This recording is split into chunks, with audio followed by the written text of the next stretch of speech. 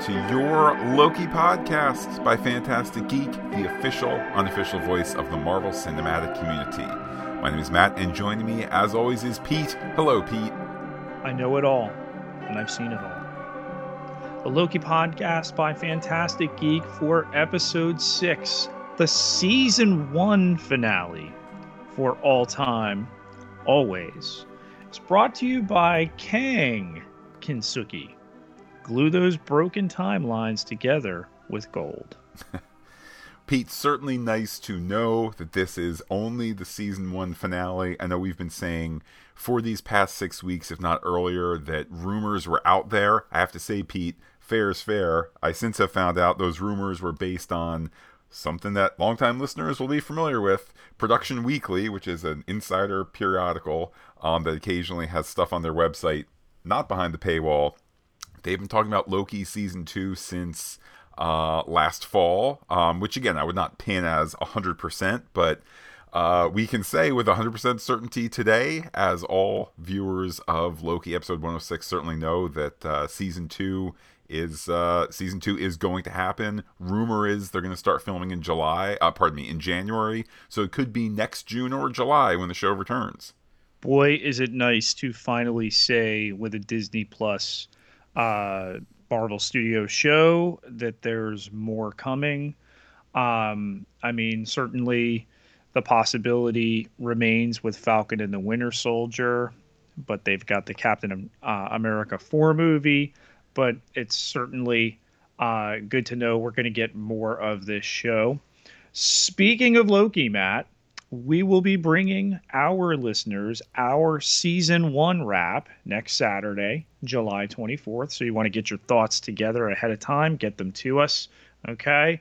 Also, we're going to be giving you a t-shirt, one lucky listener today in the drawing, one more next week in the wrap. And as hopefully all listeners know, we recorded a podcast about Emmy nominations, which of course impacted the 23 nominations WandaVision received. Falcon and the Winter Soldier doing all right with 4 or 5 nominations. So that should be across most of the pertinent feeds, and certainly, of course, always on our Pop Culture Podcast feed, where everything that we do ends up. Particularly, Pete, as we start to fade away a little bit from Loki. Got a jam-packed podcast for today, as you said. Got one next week, but then putting the God of Mischief on pause for a little while. What If begins on Wednesday, August 11th. We have Star Trek Lower Decks beginning right after that on the 12th. So, Pete, we will be podcasting What If on Saturdays and Lower Decks on Sundays. And I'm looking at the schedule now. It's a whole lot of What If 101, Lower Decks 201, What If 102, Lower Decks 202. So it's going to be interesting to spend a lot of time in animated worlds upon worlds, but certainly an exciting run ahead of us in both the MCU as well as the Star Trek universe, the STU, as some would call it. Last but not least, I have a major scoop in the Marvel Cinematic Universe. We are going to do this one on Patreon only. So as we talk in the process of every episode, get yourself to patreon.com/fantasticgeek. Just takes $1 there. Certainly you can contribute more, but this is going to be a Patreon only exclusive major news from the set of one of the upcoming Marvel shows. And then just bringing things back almost to Loki 106 in just a few seconds. As we said, of course, we're talking the Loki season wrap next week. Next weekend, we also will be talking about Star Trek Universe at San Diego Comic-Con. Marvel skipping it entirely, so no news expected there. What between we are high on the prospects of Marvel news at New York Comic Con. There's also D23 at Orlando in November, if that ends up happening. Delta variant. But the week after that, the last weekend in July, we will be doing a proper preview for Ms. Marvel. Pete, assuming other things don't interrupt the Ms. Marvel timeline. I'll just leave that at that.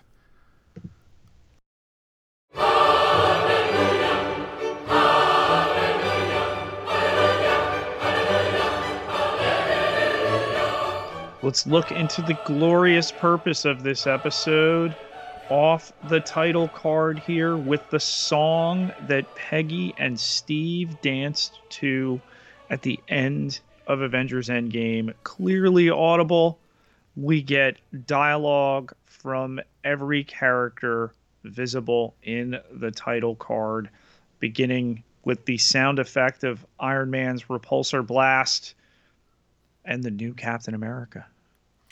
Pete, some people legitimately have called this the best version of the Marvel Studios logo. I do like that we get a review of the MCU, whether this is meant to be a new semi-permanent sound edit, or maybe it's just to say goodbye to how things have been, you know, what with the multiverse unleashed and its impact unknown at the end of the episode. However, Pete, did you catch that at the end of the logo, everything in the word Marvel explodes? I did not. It's a subtle thing. It took a couple views for me to notice it. In fact, weirdly, I saw it on Instagram. I didn't steal it from anybody. I just saw the thing. Oh, this is so fantastic. I'm like, they all just exploded there. So, again, is that metaphor? Is that just explosions are fun? Welcome to Marvel. I think the jury is out, given that the Marvel Cinematic Universe, the lone universe, in a certain sense, exploded at the end of this episode, again, off screen. And again, that explosive news that I'm going to be giving you on Patreon. So I think it did not really sink in with me until a couple watches in here that each piece of dialogue is linked to the character that pops up. Can't help but, you know, feel sad to hear Chadwick Boseman's Wakanda Forever. Interesting choice with Natasha, Let Me Put You on Hold from Avengers. We go through all the various characters until we have a Sun, where we pull out from the dialogue of a man that we think of time as a one-way motion. Then we, of course, have Neil Armstrong's dialogue, Greta Thunberg. Matt, interesting choice there. As the Big Bang happens, we have Malala Yousafzai speaking about her dream, Nelson Mandela. All these characters have now become Marvel Cinematic Universe canon. Then we have classic Loki with the glorious purpose. It's listed as woman saying it, but I'm fairly sure it's Michelle Obama talking about motivating women throughout the world. And then the choices are impeccable here, that we turn to an Emmy-nominated actor from a Marvel Studios Disney Plus show with the classic line now, Vision speaking, "What is grief if not love persevering?" And then Maya Angelou, and then Sylvie telling Loki, and now us here by extension, to open our eyes.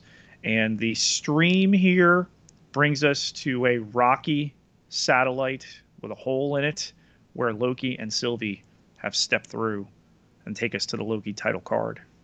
Yes, the Loki title card. The images are the same from past weeks, at least I'm pretty sure. I must confess I have not done a frame-by-frame comparison, but the presentation, the music here, mysterious and haunting. After it, Loki and Sylvie stand before the front door, debating whether they should knock or not. She would like Loki to speak his mind. After a pause, Sylvie says she needs a further moment. She's been waiting for this her entire life. They enter, and the doors give us spooky thunk behind them. I mean, some real Haunted Mansion stuff here. Miss Minutes appears with some really nice, subtle, maniacal animation additions. We see it here. We see it in Miss Minutes' next scene as well. Just some danger in those animated eyes. She identifies the fact that Loki and Sylvie are at the Citadel at the end of time. He's impressed Who's he? He is he who remains, who created all and controls all. We are told, Pete, in an episode that, shall we say, has some exposition to it. In fact, I ran a timer on my phone. Scenes with He Who Remains where things are explained. It is 22 minutes of the episode. There's also a fight in there, but lot of explaining here because, as it turns out, Pete, you were right last week. I was wrong. They're not setting up the end of the season. Hello, it's Marvel. They're setting up the beginning of the next chapter here. We're told that there's a deal in the offing. Y'all can be reinstated in the timeline, and y'all can live the lives you always wanted. Loki can win the Battle of New York, even kill Thanos. How about get the Infinity Gauntlet? Great animation here as Miss Minutes holds up her hand. And get the throne of Asgard. How'd Sylvie like to wake up to a lifetime of happy memories? They could even be together on the timeline. It can work, all of it. So quite a deal being offered here. Deal with the devil, ? Is debated later on. Tara Strong and the phenomenal intonation of her voice here. He who remains just cannot be overlooked, overlistened. Though they're told he can make it work, Sylvie says that this is fiction. Loki says that they write their own destiny now. And Miss Minutes tells them good luck with that as she disappears. Back at the TVA, as a TemPad is downloading files, Renslayer notices the ring left on the coffee table by Mobius sullenly. And then Miss Minutes pops back up there that she's been working things out. These files, however, that Renslayer's been given are not the ones she's asked for, but he thinks they will be more useful. Who? Happy reading. Pete, it's almost as if they want us to spend the off-season theorizing here. They're not even waiting until Mr. Worf fire. They're just right up front in the second scene here saying, sharpen your pencils. You have some figuring out to do. It is, of course, interesting. This is, I think we can infer, this is chronologically, according to Ms. Minutes, this is right after the previous scene. So, again, in an episode where it's like a 40-minute episode and probably 32 of it, if not more, take place entirely in the Citadel. 22 of it is sitting around getting explanations and wonderful acting and so forth. These jumps back to the TVA are, I think, critical to help just break things up. Not that the episode would necessarily suffer, but I think that it's a legit writing room, editing room concern to say we need to just break things up here a little bit by going back and forth with other characters. But back we go to Loki and Sylvie entering what I will call the outer chamber. There's one statue knocked down. Loki does the old white glove dust test, sans the white glove. A door opens, not to the inner chamber, but rather it's another elevator. We see He Who Remains holding an apple, nay, eating the apple. Pete, I've seen enough CinemaSins to know that there's the trope, a-holes eat the apple on screen. Pete, that's an early suggestion that this is not a friendly person, not a nice person. Maybe to the point that screenwriters want to stop having baddies eat apples on screen. He Who Remains is energetic and jittery and also oddly humble. He invites them into the elevator so that they can talk in his office. He's not what they were expecting. Jonathan Majors here, cast for Ant-Man, Quantumania, all the way back in September, but showing up here first in the Marvel Cinematic Universe as He Who Remains.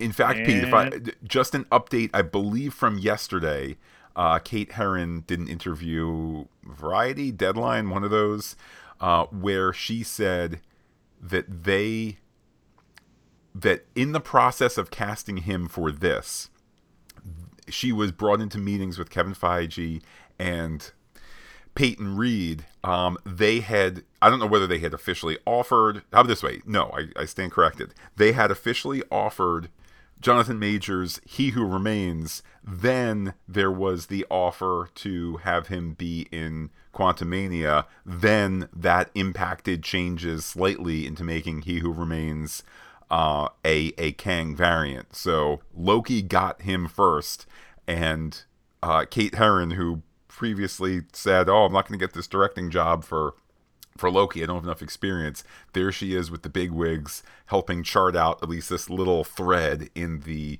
obviously the massive shift in the MCU that is occurring as we speak. The next Thanos here, Phase 4, big stuff. So up the elevator they go here, where Sylvie takes a couple shots at him. Of course, misses because he knows it's all coming. And they get to his office, where he opens the door, having disappeared out of the elevator. He pours the Loki's tea, gives him a seat, and I love the affectation by Sylvie and Loki here, sitting down with their swords drawn at the ready. I like, too, the little line here. You know, he's pouring the tea. Loki and Loki. We go back to Renslayer's office. Knock, knock. It's Mobius. She's not surprised that he, of all people, made it back. No, he's not there to prune her. He has higher standards. She, however, is still set on the mission, dedicated to the mission, despite the fact that the dogma around it clearly has crumbled. She calls for a hunter. Mobius says that won't work, and he takes out a click pen. With that, we cut to Ohio 2018. Pete, number of times prior to last weekend that the MCU went to Ohio? I think 0. Number of times... No, you're totally wrong. How many times has there been stuff in Ohio? Oh, 2018. I thought you meant they went to the year. Yeah, no, just in terms of our viewing, Ohio was not on the MCU list prior to Black Widow. Now we're getting Ohio in in beginning scenes. We're getting Ohio in Secret Val scenes. We're getting Ohio 2018 now here, where Hunter B-15 is on the run. She enters an office. We appear to be in a school. A Minuteman follows her into the office, where Rebecca enters. Wait, Judge Renslayer? No. Clearly, revealed, not just by way of B-15, but this is how they're sharing with the Minutemen. Look, Renslayer is a variant, and as B-15 notes, they have a lot to talk about. Yes, the clearly visible diploma behind the desk, the Ohio State University of Rebecca Torminette. So they're going to expose her as a variant. Back in the office of He Who Remains here, the discussion about Sylvie's painful journey, Loki's flee on the back of a dragon ride, and all that they've been through before a couple more swings and misses by Sylvie. Indeed, and He Who Remains says that he can't be killed because he knows what's going on, what will happen. Indeed, he's printed out all the dialogue. Loki calls this a parlor trick, but He Who Remains nonetheless somehow has everything loaded up on his tempad. That's because he's seen it all. He's seen their time on Lamentus. And Jonathan Majors here with the great dialogue delivery, talking about the little look on the lake. On a certain level, I feel bad for how Jonathan Majors must have felt being told, "Oh, you're going to be this Marvel bad guy in this show. Maybe it'll lead to more work," or whatever the exact mindset was. All right, here's the script, and you go, "Oh, he sits at the desk for 20 minutes and talks. Okay, this is not exactly wire work. We're not exactly like, and today shall be your Independence Day kind of like moment. It's a whole lot of talking." But he's making the most of it here. Great line of dialogue as well. Every step that Loki and Sylvie took was on a road paved by him. Pete, that's what they call a consistent internal metaphor. You had a great point off mic that, he has this first appearance. Obviously, we're going to see him again. The news public first that he's cast in Ant-Man 3, and now that's not the way it happened. It was the other way around. But that he's going to get all these different, I mean, we assume several, but at least two swings at this role here. And it happens in a minute where he says the optimal word here, conqueror, and gives it his British inflection. But you talked about how, you play this one and there's a lot of takes that this was kind of Wonka-esque, that he's looking for the successor, that he's playing it slightly manic. But, he can do King Lear down the road. Yeah, if the Kangs that are coming are that much worse, and you know that as a performer, then don't blow it here as, every actor should view every scene as the most important scene, and every actor should view their character as the star of their own story, even if it's not the star of the Loki show, whatever it might be. But with the knowledge that you have more Kangs coming, this is not the place for Jonathan Majors to bring up in his acting ability the greatest villain ever. That needs to be saved for later on, so we can look back and go, He Who Remains clearly had gone nutty at the end of time, and had gone nutty in isolation and so forth, trying to do what he thought was right. Wait until you see the wrong one. Wait until you see the bad Kang, not just the one that's done the bad that we've seen or that we've inferred thus far. So I think a very informed performance here. All the writer's room writing is on the wall. They can't get to where they need to be before they're changed by the journey. They need to get into the right mindset to finish the quest. But Sylvie is set that this is all manipulation. Sylvie, can she trust Loki? Is she capable of trust at all? And we're given a moment to ponder that as we go back to Mobius and Renslayer at the TVA. Indeed, Renslayer wondering again if the TVA was a necessary lie. Mobius notes that the void is a horror that isn't worth it. There's some debate here about free will. She's okay with only He Who Remains having free will, which is quite a statement.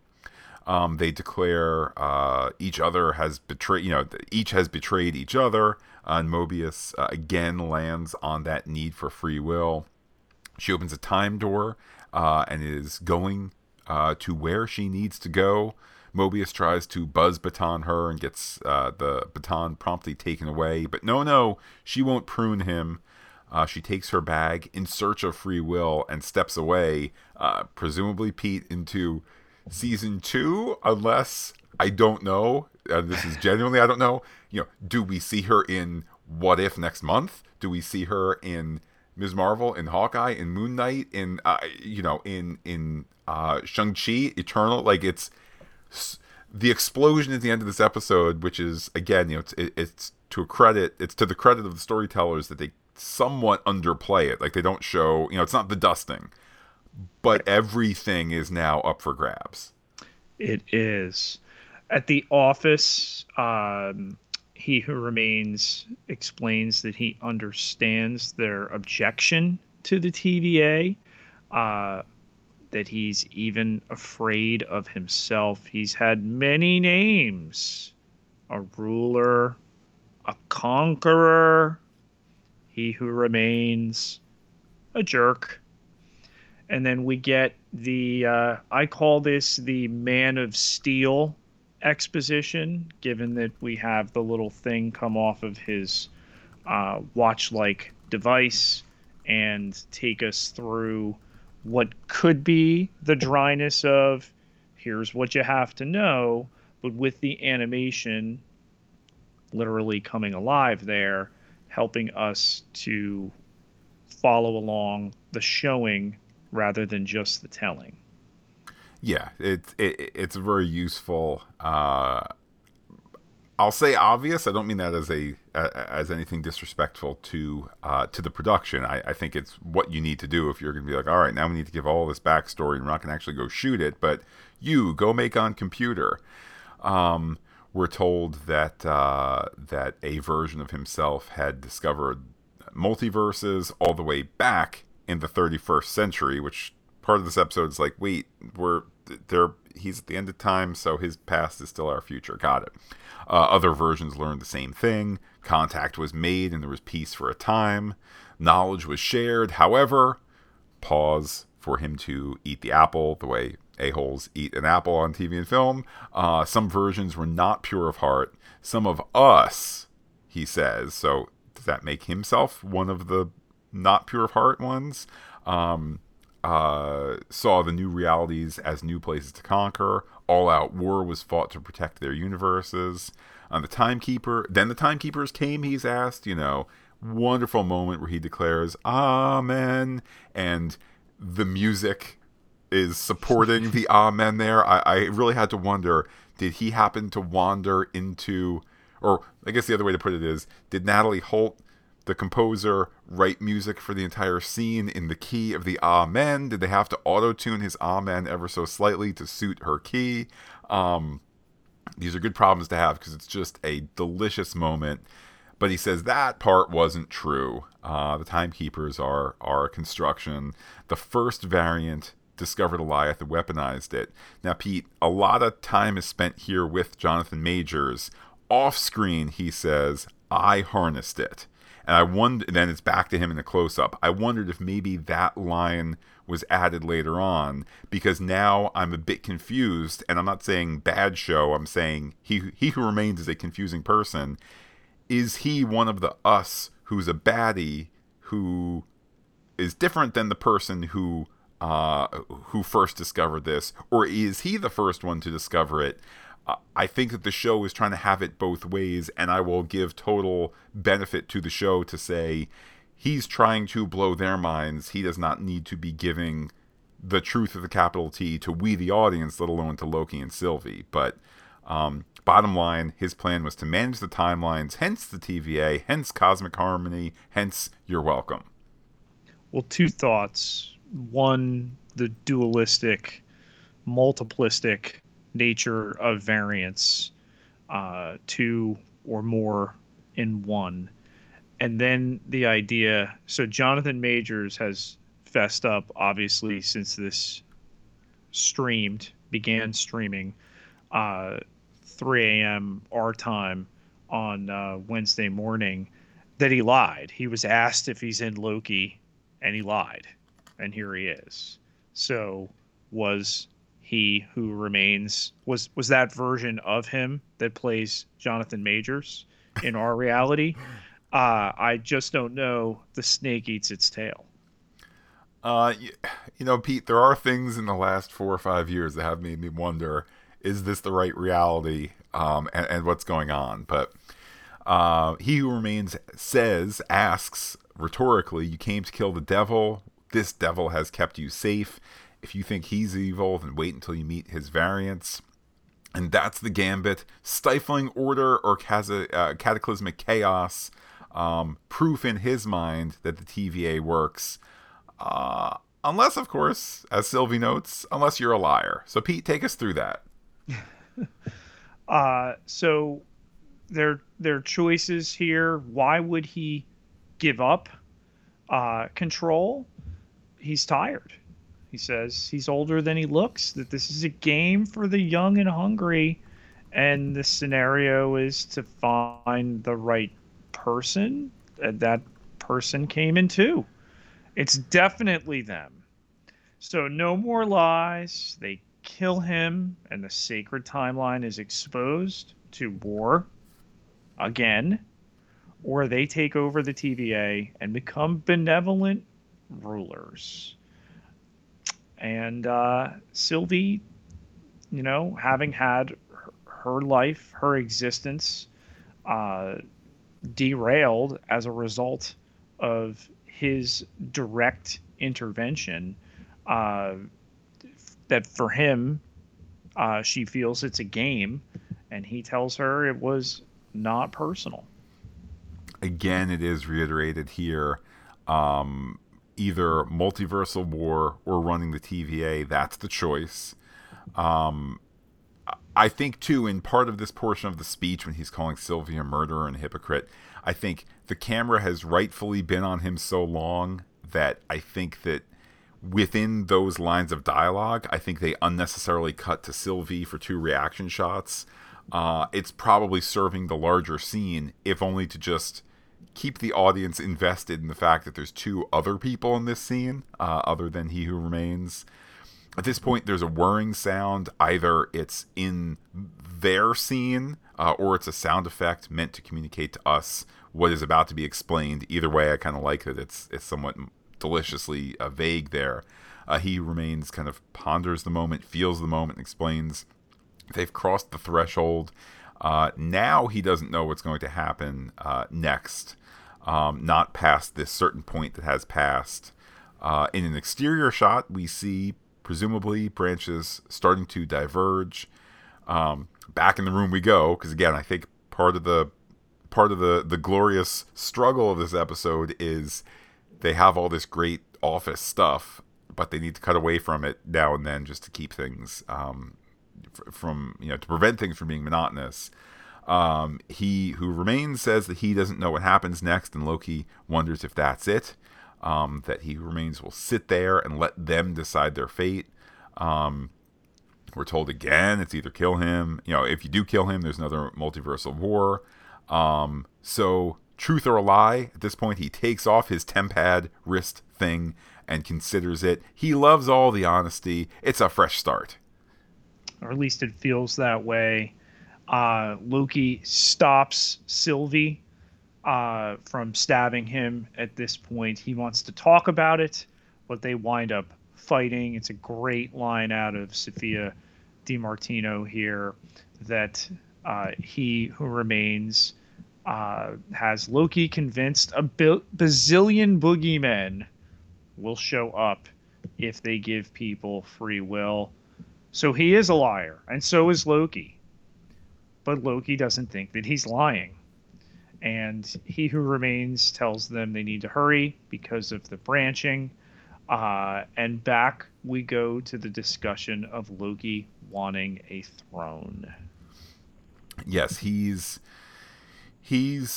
quick to tell her that it's not about that. He wants her to pause, to think. What does he want? He doesn't want to hurt her, nor does he want the throne. He just wants her to be okay. He cries, she cries, they kiss. The music is triumphant. I love the inclusion of He Who Remains kind of in the background of the scene, watching it unfold. He is us enjoying it. But after we have the triumphant pause, Sylvie says she's not Loki. She pushes him through a time door, having used the tempad wrist thing. Pete, I wish there was a word to say a time-telling device that you put on your wrist. I don't know. He Who Remains calls it incredible. He giggles in his seat. But no, he won't beg for his life. He could, but instead he gets stabbed. Then he adds, as he dies, "I'll see you soon." He chuckles. And of course, Pete, there's no blood, because blood does not exist in this or any other magic kingdom. There's a wink as well, which is almost undersold. The somber music here, Sylvie crying. We see more branching through the window.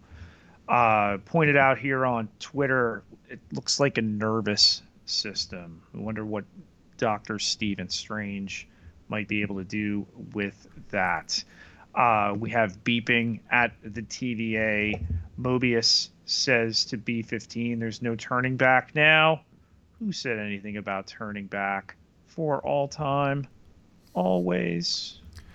Meanwhile, Loki sadly considers the state of things with this quiet to him. Then he runs off through the busy halls of the TVA, past some Minutemen who one can assume on first view are too busy to say, hey, it's that Loki. Of course, we'll find out they might not know who he is. The clock in one of the main areas there shows many times, and Casey maybe runs by as a Minuteman. It sounded like him. Eugene Cordero was credited for the episode.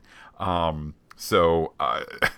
Pete, that must have been real fun. Hey, you're on the call sheet to be an extra, or heck, maybe it's not even him. Maybe he just did the dialogue. At any rate, we'll keep that one pinned for next summer. Casey the Minuteman. Loki runs through the library looking around. Then he sees Mobius and Hunter B-15. They're wondering, should they let everything branch? Does he want that? Loki tells them that he found him. He planned everything, of course, referring to He Who Remains. He's terrifying. Someone is coming. Countless versions. Then, Pete, we get this Twilight Zone twist here. But wait, says Mobius. Who are you? What's your name? They don't know Loki. Again, who are you? Pete, who does Loki then see? Looks out there, very Planet of the Apes, at the now replaced Timekeeper statue with the classic visage of Kang the Conqueror from the comics to take us into the credits, and then a post-credit scene? Kinda, sorta. I mean, Pete, in the same spirit, the Deadline called the statue of, the guy that we just spent 25 minutes with, Jonathan Majors, whatever name he might be in, Deadline called that an Easter egg, as though it was not the focus of that entire little scene in the TVA. Not an Easter egg when the camera squarely when a character, through acting, not through words, says, "What is that over there?" And the music says, "Oh, it is terrible, just you wait."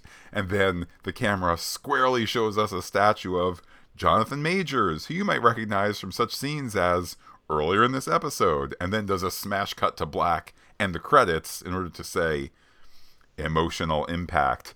But here, Pete, whether you want to call it a scene or whatever, we get the Loki file reopened, the stamp, Loki will return in season 2. Pete, do you remember when MCU things used to do that towards the end, when they would say Ant-Man and the Wasp will return? Period? Question mark? And everyone said, you keep breaking my heart, and all of that. But that, Pete, is truly the end. I know, because I watched all the way to the German dubbing, and then I said, okay, we are safe. The end for now. Hey! Oh, wow. Wow. Wow.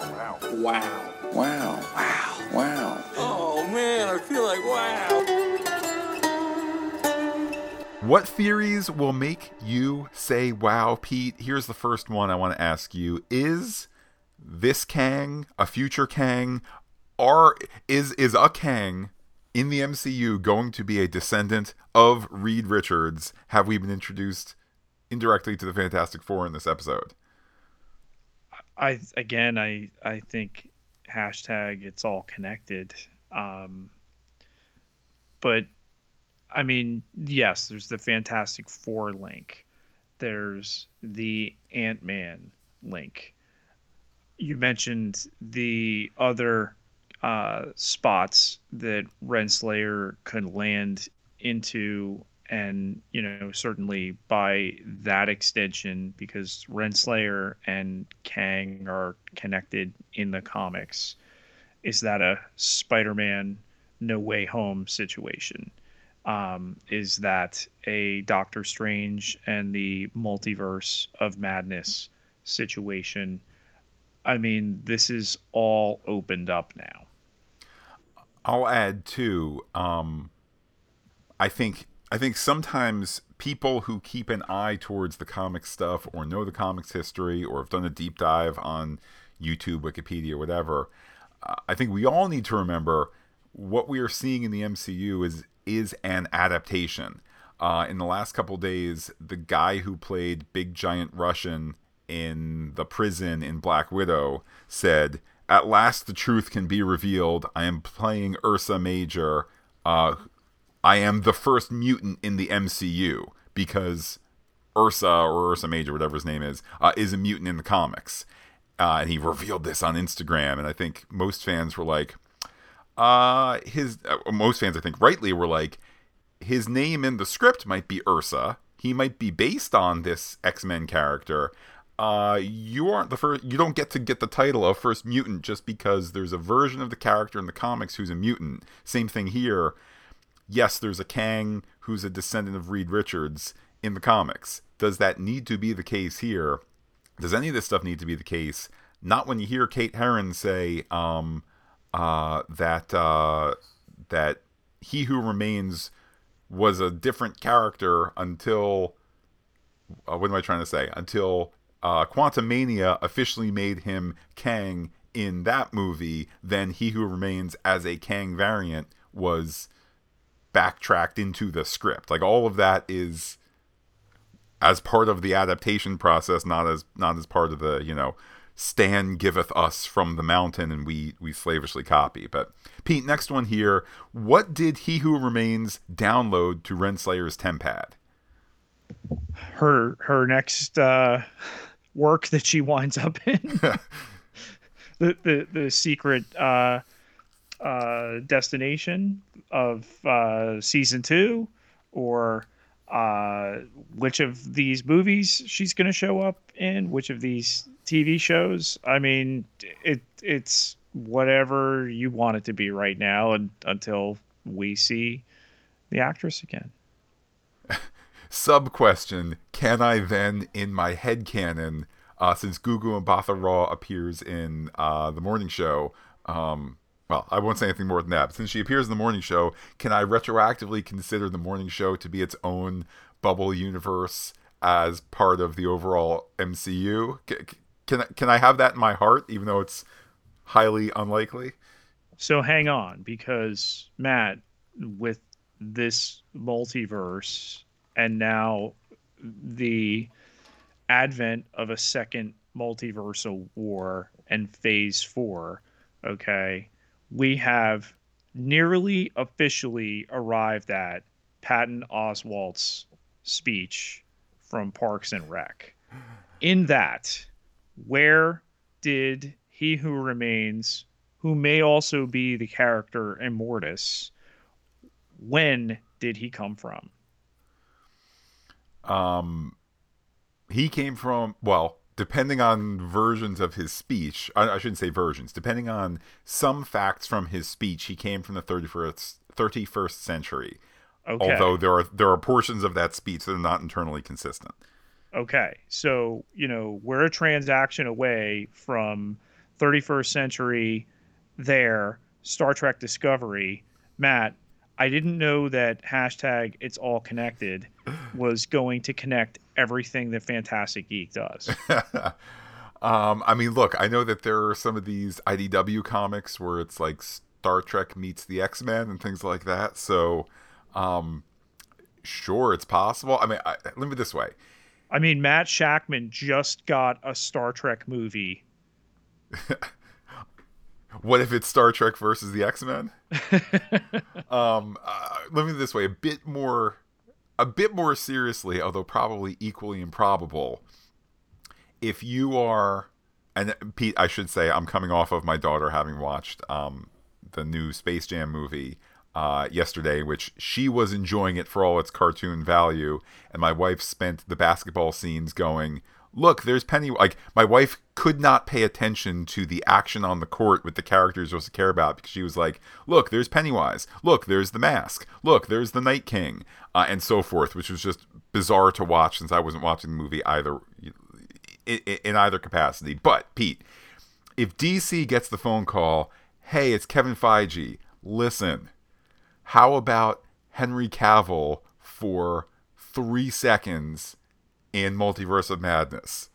Does DC go for it? Hey,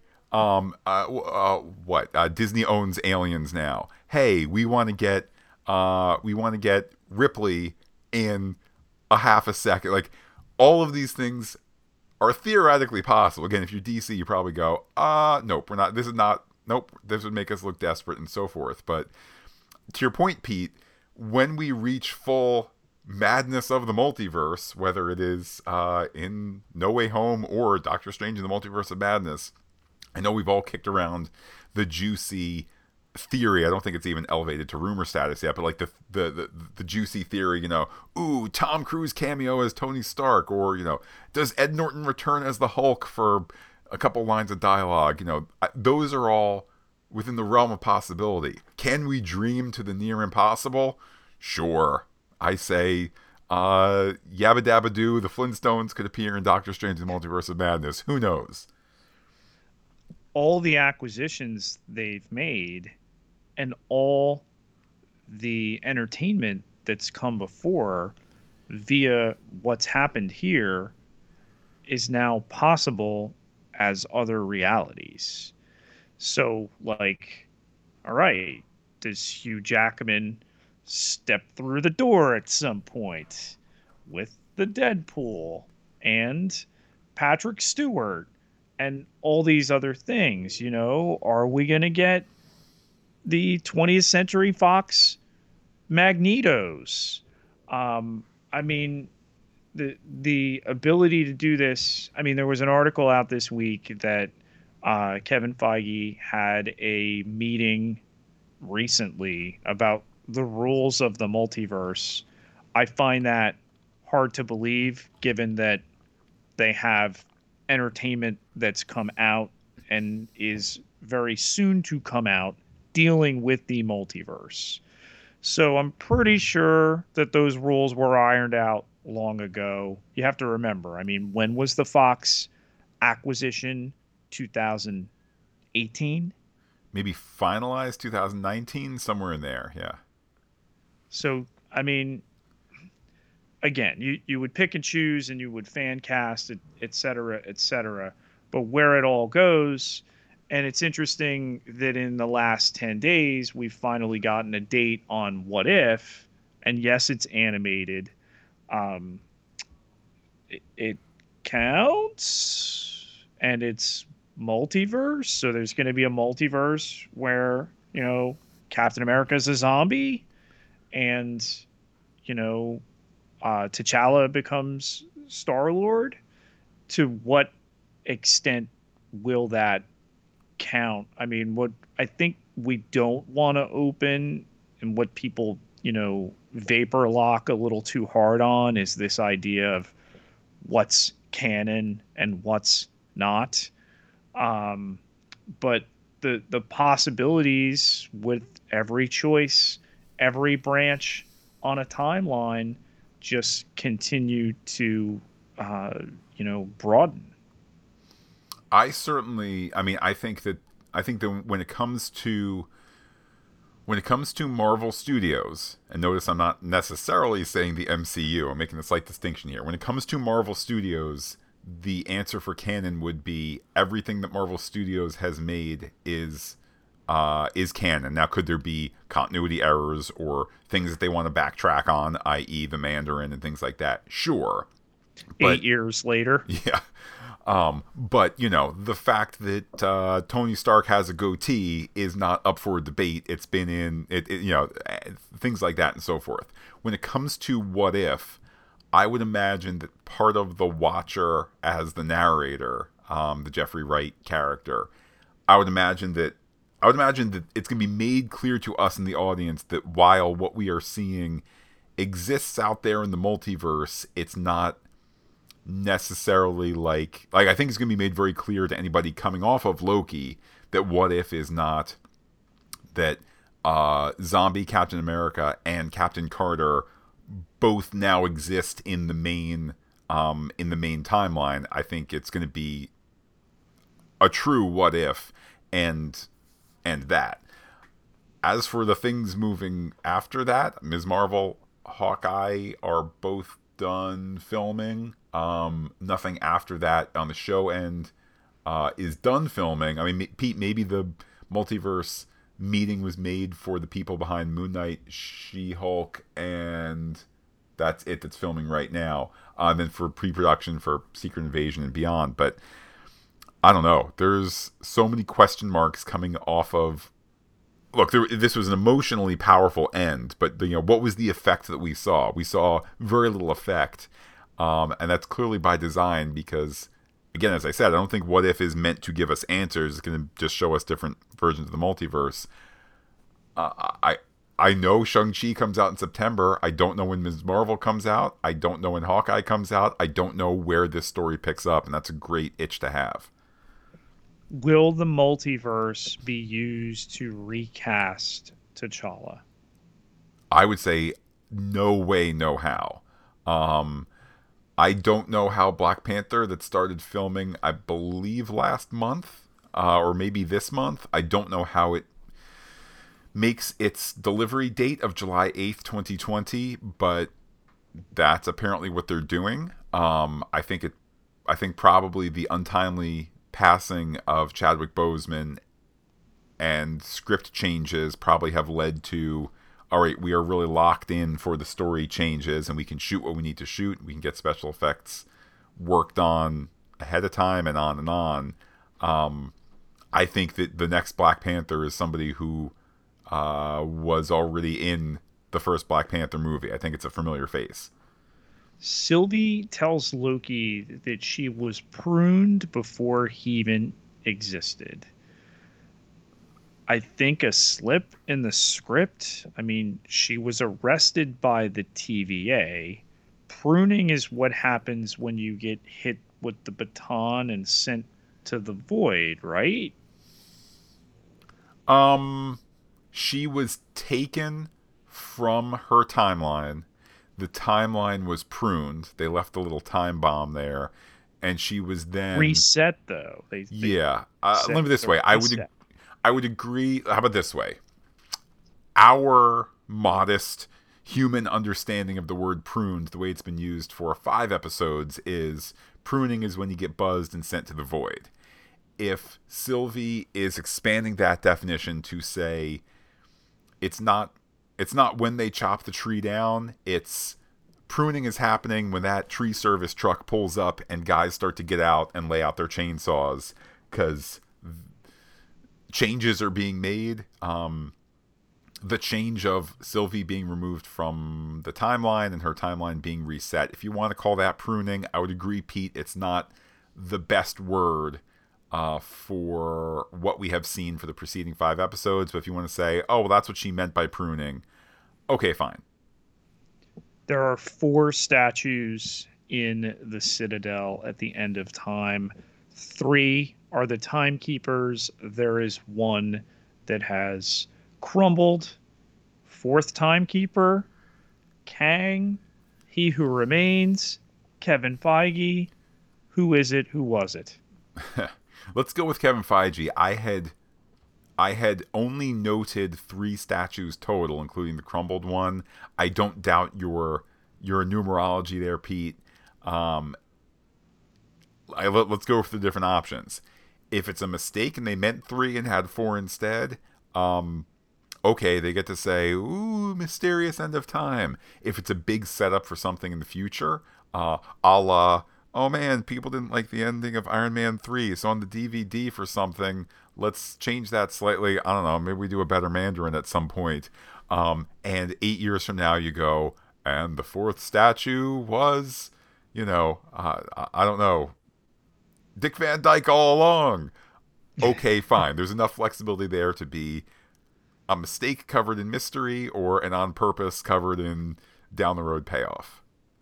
The assumption is that it's Miss Minutes that still calls him He Who Remains. But is it actually Renslayer? Is Renslayer Miss Minutes, or is Renslayer who? Is she the one who calls him He Who Remains? I think that's part of the fascinating mystery here. Again, an episode that was largely straightforward in the Office discussion. And again, I don't want to complain. It was not too talky, but I think that there's a lot where you go, okay, I might not understand multiverse theory and advanced particle physics and whatnot, but this story has me like, got it. TVA is the plug in the dam, and that might be terrible, but without it, now there's a worse guy coming, and I talked to somebody because there's Quantumania. Oh man, he's the new big bad, and he got introduced in a Talkie Talk episode. Got it. There's a lot that you understand there. The multiverse is now out there. It's now free. Okay, I understand that. A lot of what Renslayer knew, what she knows now, how complicit she is, these are all, I think, questions that I can't answer right now because there's a lack of evidence. Again, does a live action or animated Renslayer show up? Pete, theoretically, it could be on August 11th. It could be that soon. Who knows? I mean, fine. What if it's animated? Does that mean that there's not a live action post-credit scene in the first episode, let alone by the last episode, which is October 13th? I don't think anybody would rule it out. Could we get payoff then? Do we get it in September? Do we get it in November with Eternals? Like, it's weird because after Endgame, it was like, okay, some characters are off the board. Goodbye, Chris Evans. Goodbye, RDJ. What's next? Well, it's going to take years and years for us to build to that level of complexity. Nope. Even with a COVID pause, here we are where everything's blown more wide open than ever before. So all the more reason where Renslayer could show up anywhere. Pete, if she shows up in Star Trek Lower Decks, that's when I'll start to question my perception of reality. What exactly is her secret that she was this principal or vice principal of Franklin D. Roosevelt High School in Fremont, Ohio in 2018, that she was plucked from that and then became Judge Renslayer? Or did we see it out of order? Was she sent back there? I think that Rebecca's big secret. Well, what's the last name of the principal character? Torminette. I think Rebecca Torminette's big secret, Pete, is that she gave up on meaningful impact with kids and moved to administration. However, how she's used in this episode, here's how I read it. We were seeing the MCU's version of Rebecca, which was indisputable proof to the Minuteman, and presumably by implication, since time is a fluid thing for TVA people, tens, scores, hundreds, thousands of Minutemen who may have been brought to see Rebecca to have this indisputable proof. Oh, wait. Well, if Judge Renslayer is a variant, then now I'm going to listen to B-15 share other theories because it's a theory built on the proof I just saw. As to your question, does Renslayer go back to be that person? Are we seeing, is Ohio 2008 chronologically later 2018. 2018, is that chronologically later than season 1 of Loki, if you will? I would say no, that's not how it was used here. Now, of course, could that be retconned in? Yes. Do I think that we're going to see a Deadline article in the next 14 months where they say the plan all along was that Renslayer went back to 2014 and worked her way up to principal in 2018? I would say I don't think that's going to happen. Could it? Sure. What else happened in 2018 in the Marvel Cinematic Universe? Well, it may or may not have been 10 years after something else. Joking aside, Pete, let's see. Let me check here. That was Endgame, right? No. When you tell me, Pete, what happened in 2018 in the MCU? The Infinity War? Okay, so I was off by one movie. The Snap? Pete, the whole year off movie wise for COVID threw me for a loop there. It was my own time portal. So, well then I guess question to follow up your question is what we are seeing pre-snap or post-snap, and does it make any difference? B, Well, of course, it should make some kind of difference because somebody chose 2018 and they wouldn't arbitrarily choose a date that's wrong. Wait, except for the time that they did, and they said it was 8 years later or 10 years later and the date was wrong, and Kevin Feige said, oops, we just messed up. Why they haven't... School was awful empty, aside from Minutemen and Rebecca Torminette. I mean, you could have it both ways. I guess the thing that my mind goes to, given her connection to Kang, does she get dusted? Is the mucking with the timelines some way to try to bring her back from that? You've got to do something to illustrate that Kang is indubitably more powerful than Thanos, beyond, hey, I'm going to give you the power to kill Thanos because time. You will get the Infinity Gauntlet. These Infinity Stones, people were upset. You made them a joke and they're paperweights in a drawer that, TVA agents and analysts have. But okay, understand how storytelling works, that you need to make the threats that came before, you need to diminish them so that the next ones seem worse. And if we're ultimately after a Kang going to get to like a Silver Surfer and Galactus and, things that are nearly beyond comprehension, we've got to provide motivation and at the same time illustrate that power. And I think that what you're arguing for is a consistent, there's a consistent through line there. I mean, Pete, 6-8 months ago, prior to WandaVision coming out, is my point. Would we have thought, I mean, look, I know that we knew at the time Elizabeth Olsen was going to be in Doctor Strange 2, but like WandaVision as a direct feeder for the next Doctor Strange movie, Falcon and the Winter Soldier, as the launch for Marvel Studios on Disney Plus, even though it ended up not being that way due to COVID. But that at this current time, as the direct lead-in to Captain America 4, although that has yet to be completely solidified. Maybe that was on our radar. Maybe we were saying, oh, they didn't say it was limited, so maybe there'll be another season that they're going to announce right away. Who would have thunk there? Loki as a direct lead-in to, again, No Way Home or Multiverse of Madness or Things Sooner. I don't think we would have bet that. The Black Widow movie as a quasi-direct lead-in to Hawkeye. Like, my point is this: things are so connected. I know we say, oh, Jeff Loeb used to say #it's all connected because he was stealing from the more successful, Marvel live action end in Marvel Studios. Ha ha ha. It's just stunning how connected everything is. Can I get a ruling on this post-credit scene? Is it a post-credit scene? And 2, will it change? Like, some changes have been made to the post-credit scene in WandaVision that seem to just be special effects things and or eventually disappear. So regarding the WandaVision scene, I'm trying to recall if we had talked about this on a podcast before. Have special effects changes been made in terms of they've changed the trees, the tree layout and things like that? Yes.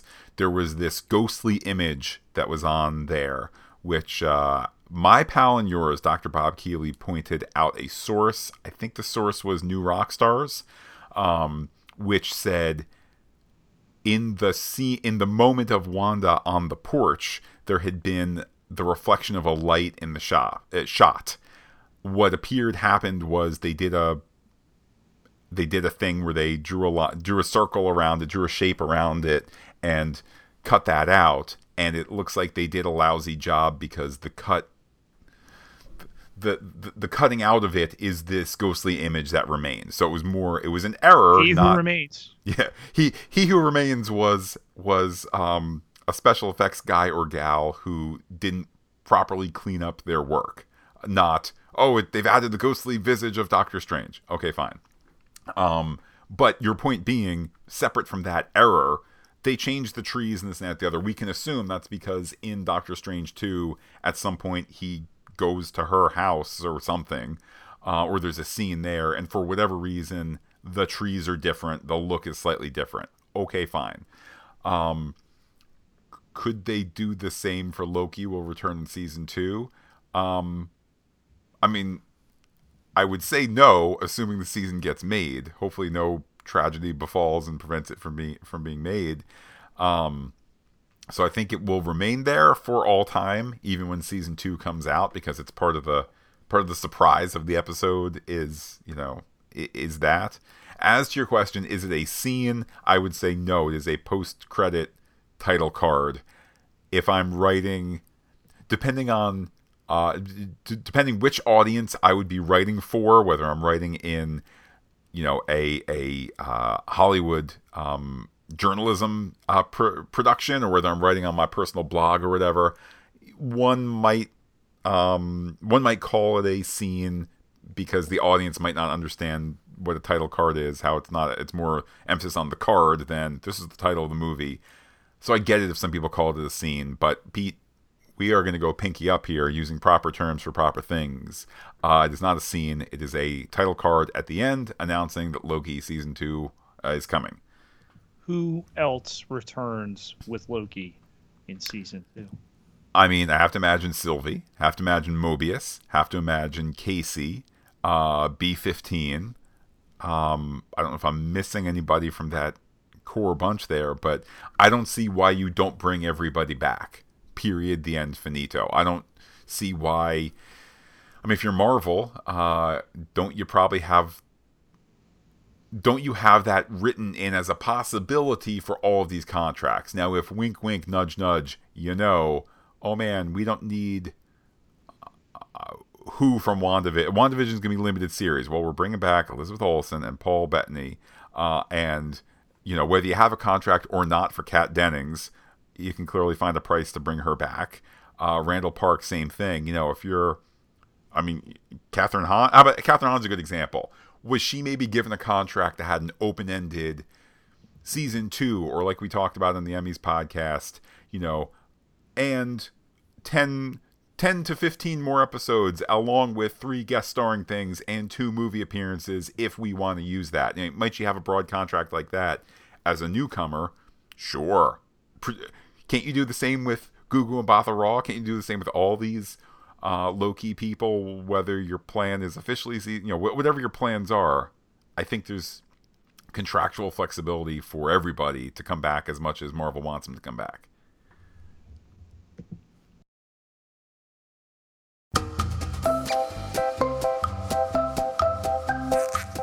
Time to check the mailbag and see what people thought about this episode. We will start, as always, with our Twitter poll. And Pete, whoever it was a couple weeks ago who said, hey, Fantastic Geek, you tend to do the 4-3-2-1 thing, and sometimes the 1 attracts trolls and whatnot. I want you to know, dear listener, I had that in mind when I did not do a 4-3-2 or 1 for this episode. So here were the choices.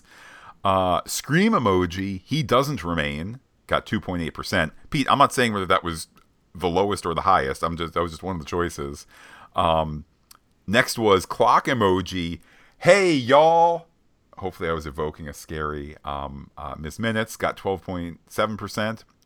Kiss emoji. Sealed fate with a kiss. I'll just add in our podcast, Pete. Ooh la la. Got 19.7%. And then mind blown emoji. What else has changed? Got 64.8%. And we also heard from Mimi Adelman. That's at Mimi Adelman.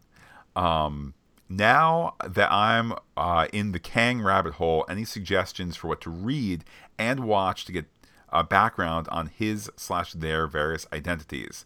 Listening to podcasts and reading post episode 6, I feel very missed out on a very cool reveal.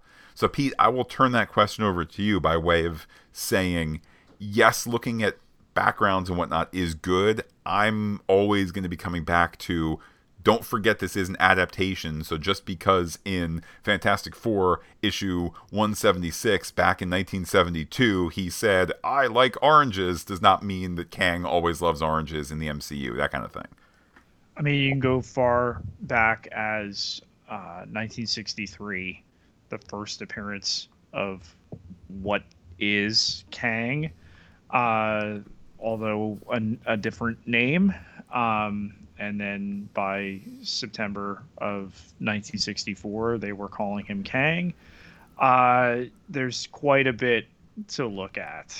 I know a lot of people like using the Comixology app, and you can dial up a lot through there. But I think there's so much there that your point is an excellent one, that the adaptation of it and how they're going to make it their own, remain faithful to where they want to with what came before. I'll just add to the Comixology list, depending, Mimi or anyone else, depending on your local library situation. I know our local library here, our local library system here, has electronic resources, including Hoopla, and I'll give the other app in a second, which can be a good source for some digital comics, insofar as like you don't need to go on Amazon and be like, all right, let me buy this X-Men thing, which might not be up my cup of tea. Point being, you can just blast through it, on Hoopla or Overdrive if your library supports that. And sit and go, okay, this is great, or oh, this is terrible, or this isn't what I suggested, and doing it all for free. Next, Pete, we heard from Steve the Burge. That's at Steve the Burge on Twitter. Episode was a bit of a letdown. Kang is too big a character to drop in and kill without any answers. Great acting, sitting around a desk. Reminded me of network TV show where they wrap things up and look to next season, except they did neither. Compared to the Mando season 1 finale, C+. We also heard from Ben Larson. That's at Larson Ben. This was a prime example of one of the many things Marvel is so good at. Telling a good story. I think Ben just meant telling a good story while setting up things to come. We got a satisfying season finale with the PH, and at the same time it set up season 2 and phase 4 of the MCU as a whole without feeling shoehorned in. We heard from Mimi again. I loved Loki, but imagine my thoughts as I watched the finale of a series with a character I do not know talking for minutes on end and then having no ending, although I have now informed myself about Kang. Also, Jonathan Majors was great, but I did not know him either. Pete, I would say if we had Kevin Feige here, he would not necessarily be upset with Mimi's take there. I think that if you know the deep cuts, and he says, I have many names, including Conqueror, you go, Kang the Conqueror, Kang the Conqueror. If you've read Hollywood Reporter, oh, he's in Quantumania as Kang. Oh, he's going to be Kang the Conqueror. If you don't know any of that, he's a guy who you should feel enthralled with. Even to go back to Ben's point, to go back to Steve's point, you should feel a little like, oh, he was so great, then they killed him. Yeah, that's because more is coming. More explanation, more acting, more Jonathan Majors, and so forth. We also heard from Noel Gardner. That's at Noel Camille. This episode was fantastic, with a PH. I had to calm down after the little orange animated clock jump scare. I didn't think Marvel would introduce a character like they did in a D+ show, but here we are. Jonathan Majors knocked it out of the park. I can't wait until the next time we see him. And in what form. The whole episode had a very Willy Wonka vibe, and the ending made me think of the twist ending of Planet of the Apes, the Mark Wahlberg one. Please forgive me. Don't worry, Noel. Anybody who went to see the Mark Wahlberg Planet of the Apes had the best intentions. It was not a road paved by Kang, but instead was a road paved by, I think, corporate baloney and not letting 20th Century Fox. Yeah, so there you go. It's in the sandbox now. That's true. Do we see Pete? I want you on the record right now. In Doctor Strange in the Multiverse of Madness, does one of the MCU characters interact with Charlton Heston from Planet of the Apes, either in his ape form or in his OG form? Why not? There you go. Do they make it the Dr. Zaius Simpsons musical? Dr. Zaius, Dr. Zaius. Oh, it really is all connected. Oh, Pete, that then, okay. Do we have live action Dan Castellaneta, or whatever his name is, as Homer Simpson show up in Doctor Strange in the Multiverse of Madness? Or is that an official jump the shark moment? I mean, I've not watched Space Jam 2 yet. I think I may grudgingly, given, some of the crossovers that have happened there, just to see how it goes. I mean, for me, Matt, the only Space Jam that Sonequa Martin Green stars in is Star Trek Discovery, but I'm going to give it a go. But it's kind of like the ratcheting up of the game. All right, you guys are buying up stuff and want a multiverse. We're going to throw everything we have into this sequel of a basketball movie with animated characters. So, I mean, it's all on the table till somebody takes it off. We heard from Loki Motion, that's at KCLYLE1. These Disney Marvel shows do not disappoint. Great finale with a PH. I would have thought there would be more action and less exposition, but given what they needed to do, wrap this season's mystery and set up the next season, it makes sense. My brain broke trying to keep it all straight, though. It definitely, Pete, definitely with a PH in place of the F. It's rare to see the Fantastic Geek PH inside of a word, not with a starting F sound. But it definitely sets up something I really want to see, and it seems to suggest Loki in the next Doctor Strange. I'm really looking forward to this next phase of Marvel and taking that trip with you guys. Pete, I run spoiler free, but Loki Motion there might be referring to what I would term as rumors that appear to be more than rumors in terms of how it's being reported in Deadline and Hollywood Reporter, that Loki is in Doctor Strange 2 coming to hopefully movie theaters in March 2022. I mean, if only they were filming on the same island.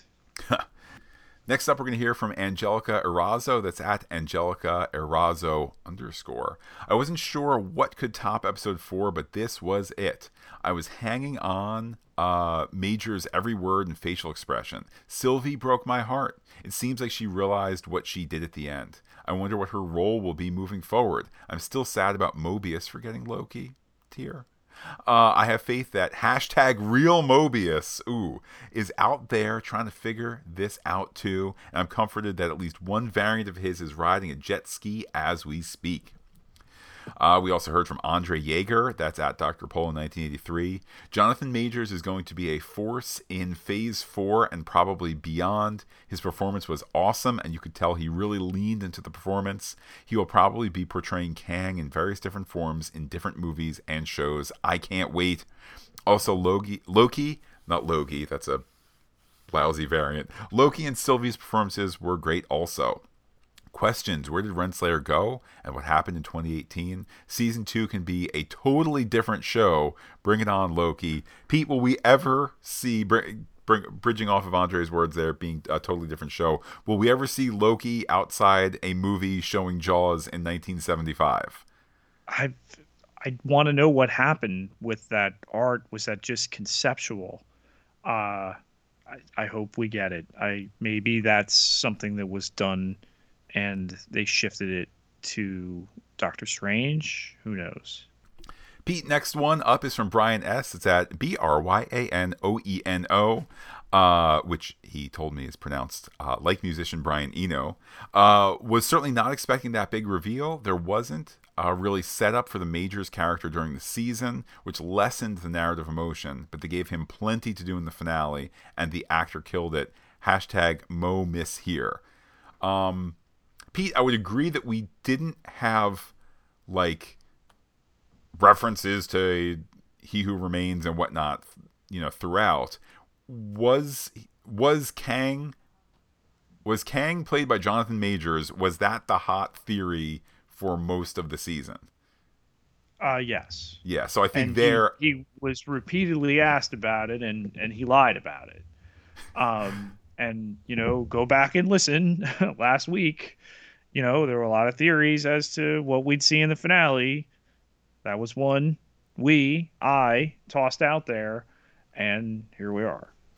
Yeah, in fact, I'm glad that in the course of last week's podcast, I disagreed with your take, but then said, but I keep getting beat by Spoiler Pete, so here's why it also could be correct. So I hedged my bet. Pete, I felt like a winner on Wednesday morning.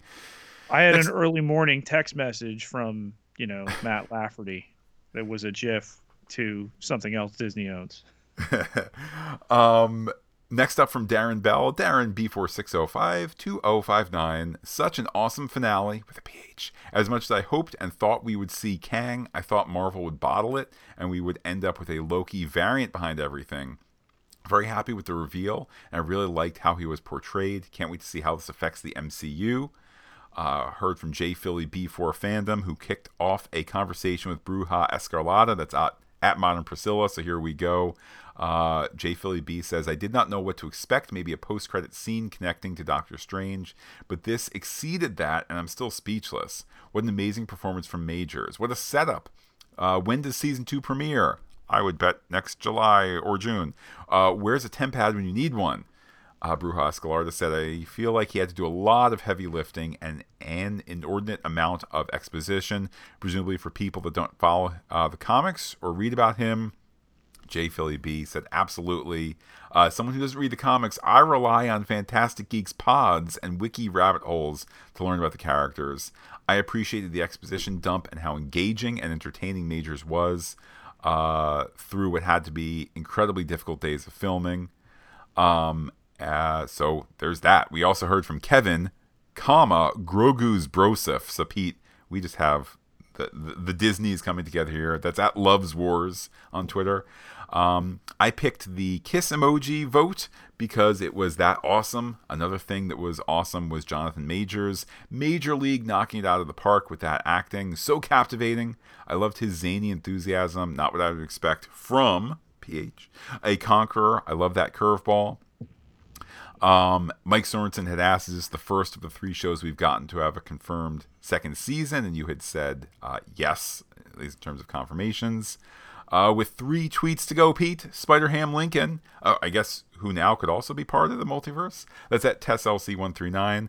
I really loked this episode, but my expectations were too high. I wasn't left feeling overly satisfied. This series was the ultimate setup for what's to come in Phase 4, and I can't thank Loki, and I thank Loki for that. My favorite episodes are still 1 and 2, with 5 in a close third. Can't wait for Lang versus Kang. Oh my goodness, Pete, how did I not see that one? Ding. There we go. Bruja Escalada, Modern Priscilla replied, my kids have a theory about the Marvel Disney Plus shows. The episodes that open with the traditional MCU theme are great/awesome. The ones that open with different music or no music are not as great. So far, they've mostly been right. Pete, I would have to go back and do that personal math, like for myself. Do I agree with that? But that now is the new like Star Trek odd and even movie thing. Like, are they Bruja, different universes? There you go. Are they variants? I'm now watching for that. So, last tweet here, Pete, from Dan. That's at Big Dan on Sports. This episode reminded me of Matrix Reloaded when Neo got to meet the architect. Pete, that is so funny because my wife said, I wish that she didn't call him this Kang guy, but that He Who Remains. I wish that he gave a reserve performance like that person Neo meets at the end of the second Matrix movie. So Colonel weird Sanders. There you go. Colonel Sanders variant. There, it's all connected. Matrix is Fox. Matrix is Warner Brothers. Never mind. Anyhow, that episode reminded me of when Matrix Reloaded, when Neo met the architect, then chose not to reboot the Matrix. I found a lot of parallels between the crazy world of Loki, with all the variants and timelines in the Matrix. If only Sylvie had realized there is no spoon. Pete, I'll add to that. Since the Matrix movies came out, since the Wachowskis made gender changes and so forth, people have gone back to look at the Matrix as perhaps a metaphor for the trans experience. We had some discussion of that in this season of Loki. So just a big beautiful example of human, all the possibilities of humanity. Pete, what do you have on your end for feedback? Brooke Warzella writes into the Fantastic Geek Facebook page. I was struck how the Citadel at the end of time appeared to have undergone extensive kintsugi, the Japanese art of repairing broken pottery with gold. That, plus the destroyed statue of a fourth timekeeper and all the other little Easter eggs that I am too Marvel ignorant to recognize, help to wordlessly paint a picture of a place destroyed and rebuilt for time immemorial. Again, I'll just return to I think that the powers that be at Marvel Studios know that they have, if you go back to Captain America, 80 years of character, whatever it is, you have so much source material, but this is not made for people to sit and go, yes, I can flip ahead to the next issue of Fantastic Four and tell you that therefore it will be the ray beam that helps beat the bad guy. It's all in the big pot. It's all in that adaptation process. So don't feel that you're being left behind just because other people are saying, let me tell you about Kang. To be fair, he hasn't even been named that. Okay, fine. In the press, they've said he's Kang for the next Quantumania movie. Could that be a fake out too? Maybe. We got that from Star Trek Universe. Oh, I'm not playing this person. I'm playing that. It's all up for grabs. It's Khan. He's playing Khan. It's the Kang Khan. What else do you have there, Pete? Steve Adams writes into the Fantastic Geek Facebook page, I'm confused. I really don't know what to think about the final episode of this season of Loki. I was expecting at least some kind of closure or finality to this story, not a cliffhanger. Does this set up Doctor Strange? There has to be a quick turnaround for season 2, even if this does continue in the movies. Will Kang still be a slightly unhinged man as he was here, or will he be a more menacing presence when he shows up in Ant-Man? What happened to Mobius in B-15? Are they the same people we have seen, or are they variants of themselves? I was really into this episode, but the payoff left too many questions. I'm not unhappy, but I'm not satisfied either. Maybe I just didn't, quote, get it, unquote. I want to see where this goes, but some kind of resolution would have been nice. On another note, congrats to Pete for hitting 12,000 followers. I've been listening to you guys since Pete only had 7,000 followers in the early days of Agents of S.H.I.E.L.D. Thanks for a great podcast. Until next time, stay fantastic with the PH. Certainly kind words there. I would agree there would have to be fast turnaround. I'm looking at the schedule here. Like, part of Disney's embarrassment of riches on the film end, particularly post-COVID, and on the Disney Plus end is, at what point you're not going to have two major live-action Marvel shows come out at the same time on Disney Plus. Just as you're not going to, you're not going to have Doctor Strange and Spider-Man come out in the same month, that kind of thing. When does Loki Season 2 come out? If you already have, let's say, for 2022, you have Moon Knight and She-Hulk on the radar, which are filming now. I don't quite know, but these are good problems to have, I guess. And now, Matt, we are going to pull our winner for our second of 3 T-shirts we're giving away. There we go. Got the names in the cup here. Going for a pull.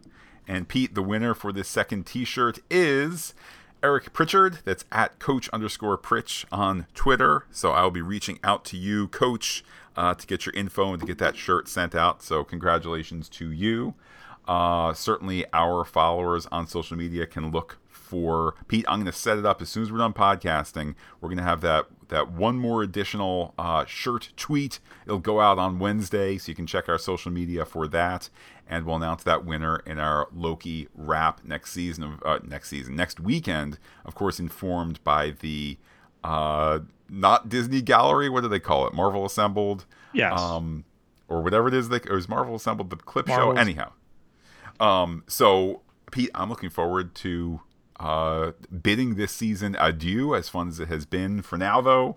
Just a reminder that everybody who supports us on patreon.com/fantasticgeek makes the magic go round, even the green stuff. And they're going to get the special thing, MCU ripples throughout, that we'll be putting up there by tomorrow, by Sunday, July 18th. And, of course, share your Loki Season 1 feedback with us ahead of that podcast next weekend. Pete, how can people be in touch with you? You find me on Twitter at Peter, Pieter, J, Ketalar, Ketelar, 12,037 followers. Can't be wrong. And while I'm personally on Twitter as Looking Back Lost, do be in touch with the podcast. Comment on FantasticGeek.com. Check us out on Twitter, Instagram, Gmail, where we are Fantastic Geek as well. But wait, Pete, there's more. Facebook.com/FantasticGeek with the PH, all one word, like it today. I look forward to looking at this entire season as a whole next week, along with some Star Trek at San Diego Comic-Con at home discussion. It'll be a separate podcast. For now, though, Pete, I will say adios to all the listeners and give you the final word. See you soon.